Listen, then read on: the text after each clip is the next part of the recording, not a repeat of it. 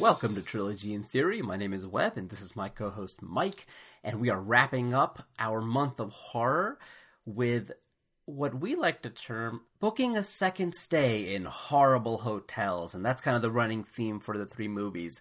And one of the first things I decided to do was look into the concept of sequels when I was looking at these three films. A Fall of a Nation is a sequel to D.W. Griffith's Birth of a Nation. And you're starting us off on a good foot with the the Twitter crowd. Thank you, Webb. The Fall of a Nation was meant to capitalize on the success of that controversial film. Mm-hmm. And what's funny about it is it didn't make much money, and now it's ironically lost in the history of film. It's considered a lost film. Good. And it's actually not even a true sequel because it doesn't have a similar story and none of the same characters. And then I think you can also look at some of the early Danish Sherlock Holmes films from 1907, 1908. But the true first sequel that I looked at was Son of the Sheik in 1926, which was a sequel to The Sheik in 1921. And then you look at some of the films like the Bond films or the Pink Panther films in the 1960s. You can consider those sequels. With Bond, it's kind of up in the air because while there are certain, at least those early Bond films have, I think Spectre, is it? There's an organization that's behind the kind of runs the through scenes. it, yeah. But then the 70s is where you really get to the sequels as we know them today, because in 74 you get Godfather 2, 75 French Connection 2, 78 Jaws 2, even though that's not looked at as right on the same level as Godfather 2, Jaws 2. Yes, of course. And then Rocky 2 in 1979. And so these are the first sequels as we kind of know them today. And I do wonder if at that time was Godfather considered a sacred cow that quickly after its release. I'm not sure. So I wonder if people were up in arms about Godfather 2 or were they excited for it? Because even at that time, I'm sure that directors weren't looking to do the Citizen Kane follow-up. I feel like that became a sacred cow by that time. It's an interesting question because you could look at it as maybe the first major sequel out of the gate were people insulted just by the very concept, or because it was the first, had we not had this deluge of crap sequels that people weren't as concerned as you would be now for the cash grab, which I guess in this time period, people are not concerned anymore. I remember as a, film-going child of the 90s, sequels were met with some suspicion. And you didn't go past 3. 3 was, that's it. If you went to 4, that was an act of desperation. But that's changed, hasn't right. it now? There seems like if you've gotten to part 4 or 5, you're a success. You've done something right. You've built out your universe. So I don't know. We're in a weird stage with it now. I don't think any of the sequels we picked, which all have the hotel theme, necessarily had this sort of blasphemous look coming at it. Because when we talked about Psycho 2 at the start, I was surprised that it was a box office success. People were genuinely interested in Norman Bates. Devil's Rejects. You and I didn't, and even the filmmakers were like, no, this isn't a sequel exactly. But Dr. Sleep might be the one that had the most mixed reaction as far as its announcement. So I think we have a good mix as far as how people treated each of these. And Webb, for once, we actually did cross over into various decades. We have sort of a very balanced trilogy, which I assure you will never happen again. Never again. Right. One of the things I will also say, and I feel bad about this, because we go back in time real briefly when you first contacted me about being a guest host on War Machine vs. Warhorse for Creepshow. And one of the first things I did was I got to look this guy up and listen to some of his work. And so I looked up, because we were talking Creepshow, I was like, let me look at some horror films that you guys have discussed. And the one that I looked at was the Human Centipede episode that you guys did on 1, 2, and 3. Same as Godfather 2, of course. Yeah. And I felt bad because you ultimately made your co-host watch the Human Centipede. And your co-host did his duty. He's, you picked a set of films and he watched them even though it was distressing. And I, for this wrap-up, wanted to go back and rewatch House of a Thousand Corpses. I even found myself a copy of it, and I was like, I'm going to watch this. I just couldn't do it. And I feel like I've fallen short of the standard set at your podcast, War Machine versus War Horse. But like, you also I knew, do it. because I didn't follow through on Human Centipede. I gave up on the franchise, midway through the second one or something to that effect. Yet I still felt confident enough to talk about the trilogy as a whole and how much I hated it. I felt the same way. There's no way, in the back of your mind, you had to know there's no way I was going to go back and watch Rob Zombie's earlier works, get a better sense of The Devil's Reject. Certainly not after having seen The Devil's Reject. That we talked about the third film. That's just not going to happen. Although, a little behind the scenes for our listeners, they know how much we like a deal. And it kind of pained me to see that what is this trilogy called? House of a Thousand Corpses, Devil's Reject, and Three from Hell. Firefly or something like that. Nonsense. That was on sale, deeply discounted after we recorded. But I guess I should take that as a blessing, because I probably would have been tempted to pull the trigger if I had not recorded on this yet. So thank you, iTunes, for being late with that particular sale. Yeah, a good deal will often supersede my common sense and facts that I know. It's like, well, this is crap. I spotted the Underworld series recently on sale, and I was like, ooh, that's a good deal for 5 films, even though like almost all of them are critically panned. So yeah, I'm right there with you. Completely agree. Side question: if you had to spend your hard-earned dollars on something, do you go with the Underworld digital box set or the Resident Evil digital box set? Well, because I already own the Resident Evil box set, you've made your choice. I guess I would go Underworld. Yeah, well, because I like Paul W.S. Anderson's work. The real Paul Anderson, as you call him? Yes, exactly. The first Resident Evil is still entertaining today as it was when it came out. I will say the second one is one of the worst films I've ever seen, if not the worst. I know that's a harsh statement, but every time I go back, whenever I want to do a Resident Evil marathon, which isn't often, but I stop dead in my tracks with 2 almost always and never get past it. Even 3 is not that good, but then the man returns with 4 and 5 and the rest of this. He goes, oh, you just have to get through 2 and 3. This is not a podcast on the Resident Evil series, but I think it's a good look into the psyche of my co-host that he will give these schlocky sequels a chance, like if they're in the hands of a true auteur like Paul W.S. Anderson. Event Horizon, the man-made Event Horizon. Okay, he gets a pass. He's my Wozniak. He gets a pass for me forever.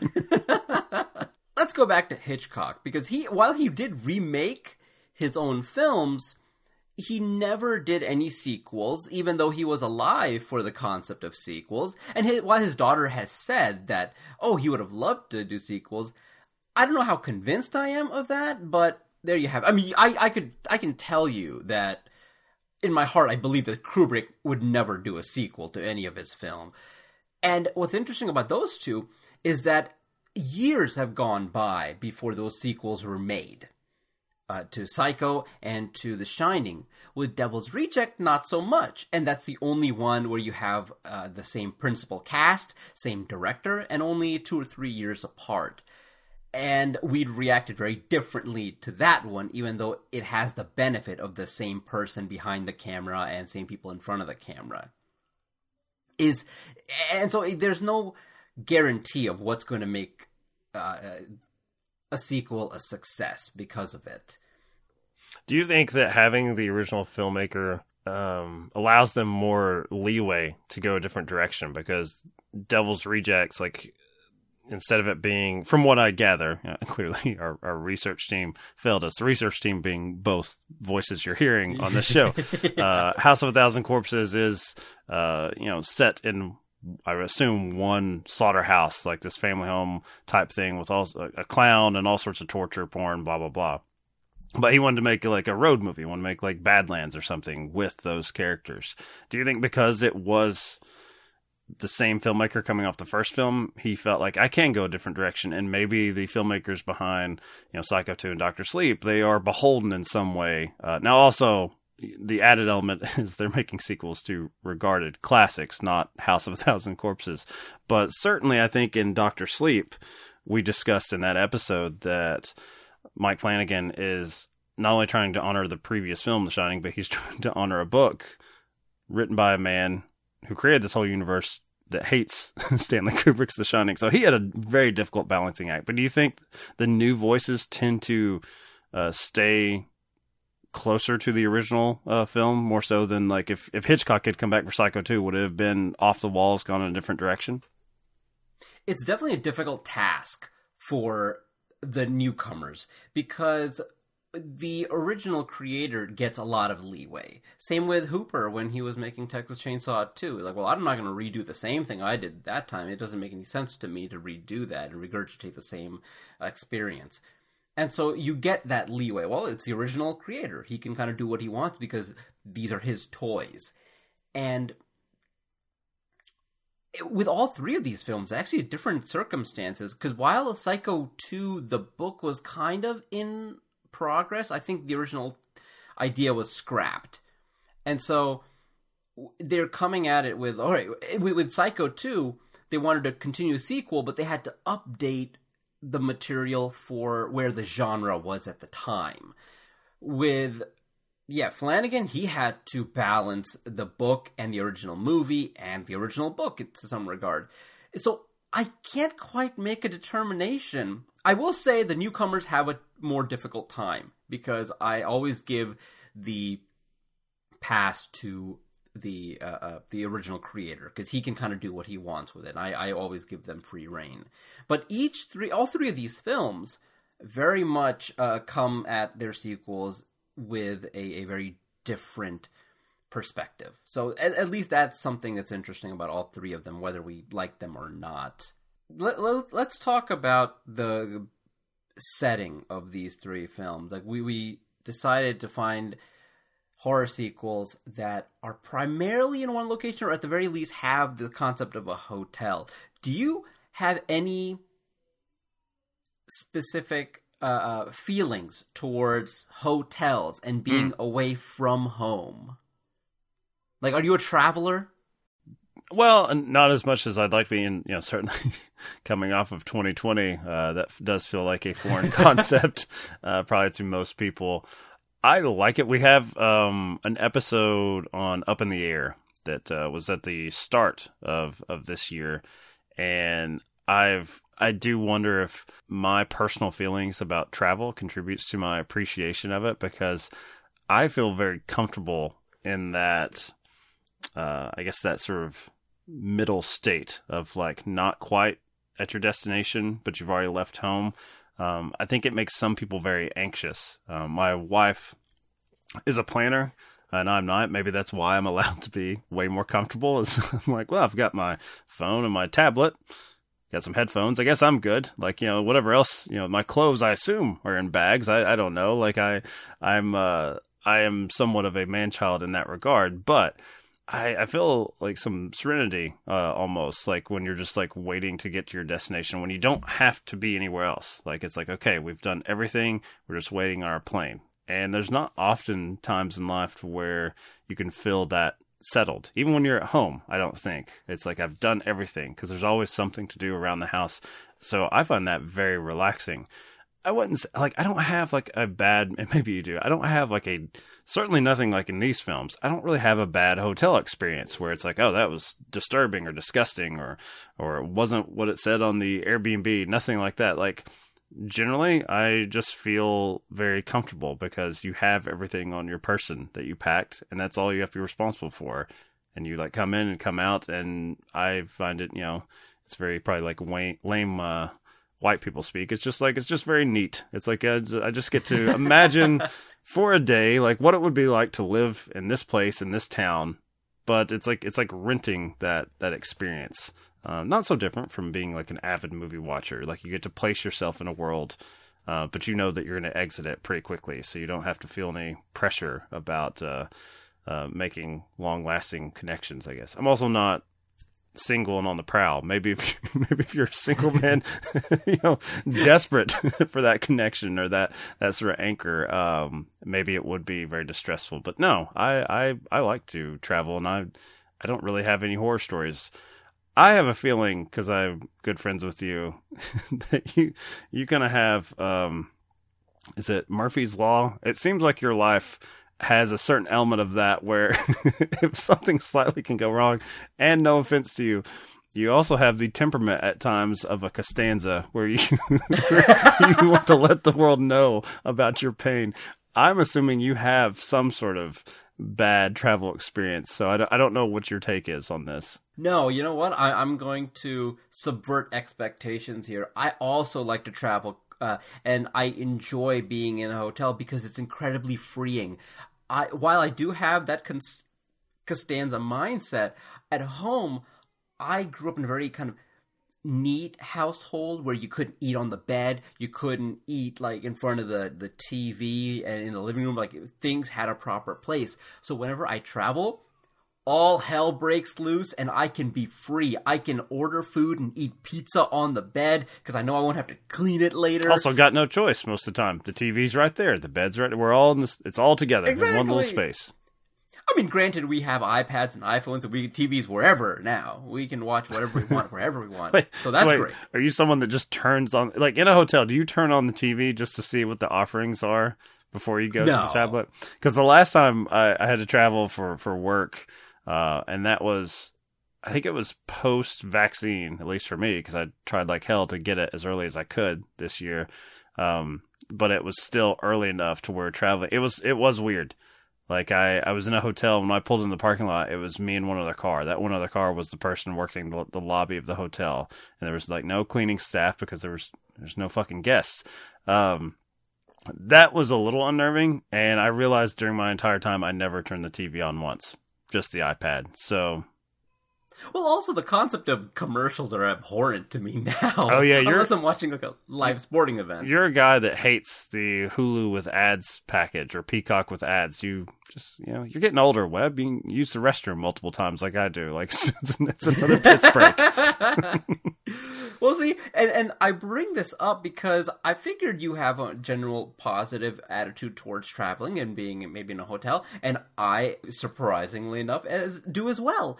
And so one of the things that I think horror films like to do is take something that is pleasant and make them unpleasant, to put people on the edge of their seat. So all three of these films take the concept of a hotel and turn it on its head and make them something horrifying on different levels. I think Psycho does a very good job, obviously, and so does Psycho 2, because then it kind of puts the house up on a pedestal, and a mythology is created. With The Shining, Overlook Hotel, like it already was in legendary status at the end of the first film, and I think the way Dr. Sleep ends is just a giant love letter to the first film and to that hotel. Now with Devil's Rejects, yeah. Let me just interrupt because I know it's going to go negative. It's going to go negative fast. On the Psycho versus Dr. Sleep hotel angle, do you prefer, like with Psycho 2, there's actually not much business in the hotel. Like poor Dennis Franz, loses his job because he's just trying to run, a little vice activity on the side. He's just trying to make sure the base motel is in the black. He's going to make sure that highway did not affect them at all. But they, you mentioned the sort of mythic status, at least cinematically speaking, of the Bates Motel and the Overlook. With Psycho 2, they bring you inside to the Bates Motel pretty early, and then you're like, oh, let's go up. Oh, this is no good for our characters. And it's almost like, this is no good for our audience. We want to go back to where Norman and his mother live, and we're going to spend most of the time there. Point. Whereas Dr. Sleep, they do keep the Overlook as this mythic thing, and they hold it off to the end. Now, the marketing, I think, leaned pretty heavily on it, and the trailers and such for Dr. Sleep. But it's at the very end, and it's this thing where it's going to be exactly as you remember, and the character smartly, because of that, and they don't fuck with it. Whereas the Psycho 2 character's like, let me turn over this rock. Let's go talk to Norman and impersonate his mother on the phone. Like, they have different aims as far as how they're... And I could see the reaction of Psycho 2 is maybe sort of like cutting off the Bates Motel and the Bates home at the knees. It's almost like trying to demystify it in a way, whereas the Dr. Sleep is... The Overlook is spoken of with reverence in a negative way. Like, it is this quest object. It's to be respected. And then with Devil's Rejects, we spend... because it does aim to be that road movie, and there is travel absolutely involved, the hotel, or the motel that's used in the film is meant for, again, horrible things. And we don't stay in there as often as, I guess... Well, probably as often as the other two films, to be honest with you. But it is used as, once again, a place of violence and a place of to generate fear. And the location, while it's not mythologized, I guess, it's it doesn't leave enough of an impact as a location, at least. Like, when you leave the Devil's Rejects, you don't talk about the place, the Bates Motel, the Overlook. It's just, oh yeah, there's a motel in that film, and I feel bad that the film doesn't have anything to lean on outside of the characters, I guess. And that's another thing why it didn't stay with me. I mean, there's I suppose a life lesson to learn, which if you're a part of the Rob Zombies demo, maybe there's something you need to understand. I feel like with even a modest amount of life experience, I would know if I'm getting ice and this crazy white trash blonde is like basically like salivating over me, just getting like a bucket of ice. Just understand you're about to be stabbed or have a gun pointed in your face. Like, know pretty quickly. Like, start looking around your surroundings, and also like remove yourself from her immediate area. That's about it. Like, you bring up the Jaws effect, like Psycho did for showers, and then Jaws does that for the ocean. And those are two, I'm pretty sure those two films almost primarily are being used when sort of a lazy critic says this new horror film does the same thing for showers in the ocean, ... whatever they're talking about. But you're right, Devil's Rejects doesn't really even have like a great horrific set piece of any sort. It's weird that, and I know it was on a much smaller budget, certainly than Dr. Sleep, and probably more so, even than Psycho for its time. But it does feel very rushed. Like, it's just like I said it in that episode. It's sort of like a Kevin Smith horror movie where it's like, let's just get Jay and Bob together and then move to the left, move to the right, and whatever we have in the background is an entirely new section of the film.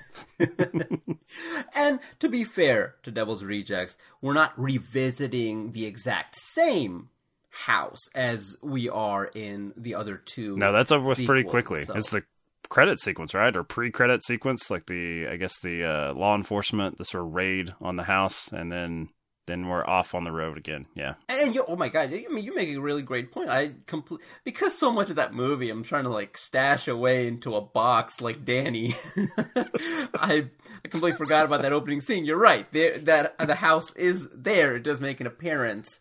But yeah, it ultimately does not factor into much of the film. It's almost as if Zombie is saying, all right, let's get away from the original and move on to this other kind of film. So, to each his own. It has its following. All three of these, I feel, have their following. We're not so sure about Dr. Sleep just yet, because I put this movie on a big pedestal for anybody who I talked to. I was like, have you seen The Shining? And most people were like, yeah, I remember I've seen The Shining a long time ago. I was like, you gotta watch Dr. Sleep, because I feel like most people have not seen Dr. Sleep. And I genuinely think that it is a modern-day masterpiece. I really do. And so much so, as we discussed in the episode, I decided, I was like, you know what? I think my wife might actually enjoy The Shining and Dr. Sleep. And I did. I put her through the ringer. So I was like, I think you'll enjoy these films. And she liked Shining enough. She's like, okay.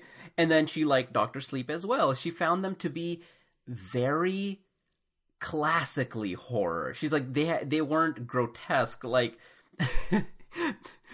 we were at the Alamo Draft House, and I think we watched Zombieland in the Alamo Draft House, and it was one of those like 5 years later type thing, and she had never seen it, and I was like, I think you might like it, and she loved Zombieland, and they had old Grindhouse trailers leading up to the film, and one of the films was Dr. Butcher, MD, and it's grotesque stuff, and she's like, ugh, when she saw that, I was like, well, I don't want to watch this movie. I was like, don't worry, Zombieland's not going to be like Dr. Butcher, MD. Not quite. Yeah, but she's like, for whatever reason, that became the barometer of horror films for her, and she's like, well, it wasn't gross like Dr. Butcher MD, it was like classically horror, and I was like, okay, I like the way that you phrased that, so I'm very happy to say my wife enjoyed both The Shining and Dr. Sleep, so I hope that it finds its audience, and it's looked on as a great Stephen King adaptation, and something that more people appreciate when they learn the history, because it absolutely had a tall task, and it's Stephen King approved. Well, you started this conversation, you set the bar pretty high with Godfather 2. I would say that Dr. Sleep reminds me the most of something like Godfather 2, where we have a particular story we want to tell with these characters, and we understand that we're coming off of a classic. Now, the main difference is it's not like 2 years later. It's not an immediate sequel. So it's actually more difficult. You allowed even more time to build up for people to be like, really? A Shining sequel? That's what we're doing now? We're going to mine that IP as well. But it's an old-fashioned sequel in that there's one story to tell. And I guess you could do a third part, but it doesn't feel like it's designed as the middle chapter for a trilogy. Oftentimes you see now, if you get a part 2, the expectation is there's got to be a third. Even with Dune, they got released. They did half the story, and I admired the, I guess the honesty. I'm not in the marketing at all, because anyone who clicked on it on HBO or went and bought a ticket, they're just going to Dune. But if you're watching it, it comes up the title card Dune Part 1. Yep. And if I didn't know that and they got my $12 at the theater, I'd be like, what the fuck? Like, God, I did not sign up for this. But I think something like Dr. Sleep and maybe Dune Part 2 is, at the very least, they're just telling the story as far as here's what's to be told. And we're not going to try to chop it up to extend it out to a Part 3. We're not going to Peter Jackson it up just to get more of your money over the holiday season. So I do appreciate that a lot about Dr. Sleep. That, and it's fucking awesome too. I did have a question that I think could possibly go against Dr. Sleep because of how we've talked about the hotels.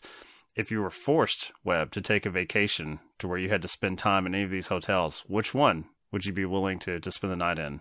If you say Overlook, I'm gonna admire the nutsack on yourself to be like, I love Dr. Sleep so much that I'd spend a night with that really obnoxious bartender that's not Jack Nicholson, but kind of is. I think I'm gonna go with Devil's Rejects only because I might miss the individuals who are living there.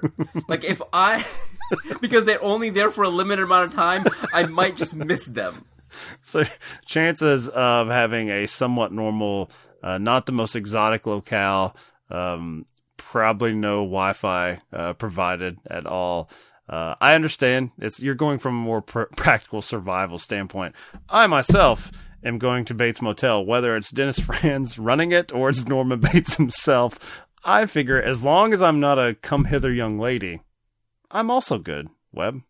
That is fair. And it's not like we're spending the night in Norman's house. We're in the motel. Yeah, I'm not doing that. Yeah. Worst case scenario, he's peeping and playing with himself as you take a shower. Worst case scenario, you're only mildly violated. I'm gonna change my vote on that. I'll go. You know what? I'll go with Devil's Rejects. That's fine. You're right.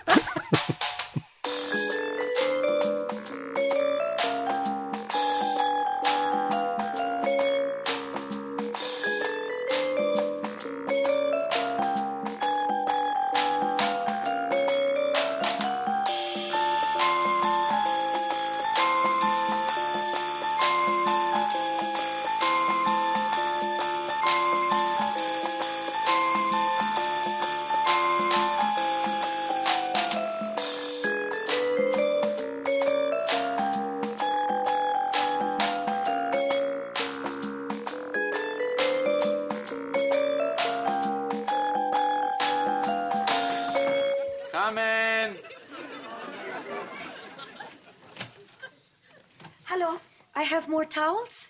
Oh, good, good. Come in. Come in. Welcome. I'm George. Oh, hello. Hi, and this is Jerry over there on the phone. That's Jerry, and you are Lupe. Lupe. That's very nice, very nice. Listen, are you going to be making up the bed in the morning? Oh, yes. Fine, excellent. Could you do me a favor? Could you not tuck the blankets in? Because I can't sleep all tucked in. Oh, yes, yes. Yes. I like to just be able to take the blankets and swish them and swirl them. You know what I mean? You know, I don't like them all tucked. Yeah, I just don't. I like to have a lot of room. You know, I like to have my toes pointed up in the air. Just like to scrunch up the blankets. Yes. It's too tight to sleep in. Exactly. You know what I'm talking about, right? Oh, yes, it's too tight. Him too? Oh, Jerry, you want your blankets tucked in? Excuse me, what? You want your blankets tucked in? What blankets? When Lupe makes up the beds in the morning. I don't know, whatever they do. I tuck in? Yes? Tuck in, tuck in. All right, so that's one tuck and one no tuck. Okay. Yes. 1 second, sweetheart. Jerry, I really think it'd be easier if you didn't tuck. Excuse me, fine. You don't want me to tuck? Put me down for a no tuck. That's 2 no tucks. Hang on a second. You know what? Change my mind. Make it a tuck. You just said you weren't tucking. I'm tucking. Hello? They hung up on me. All righty, so that's one tuck and one no tuck.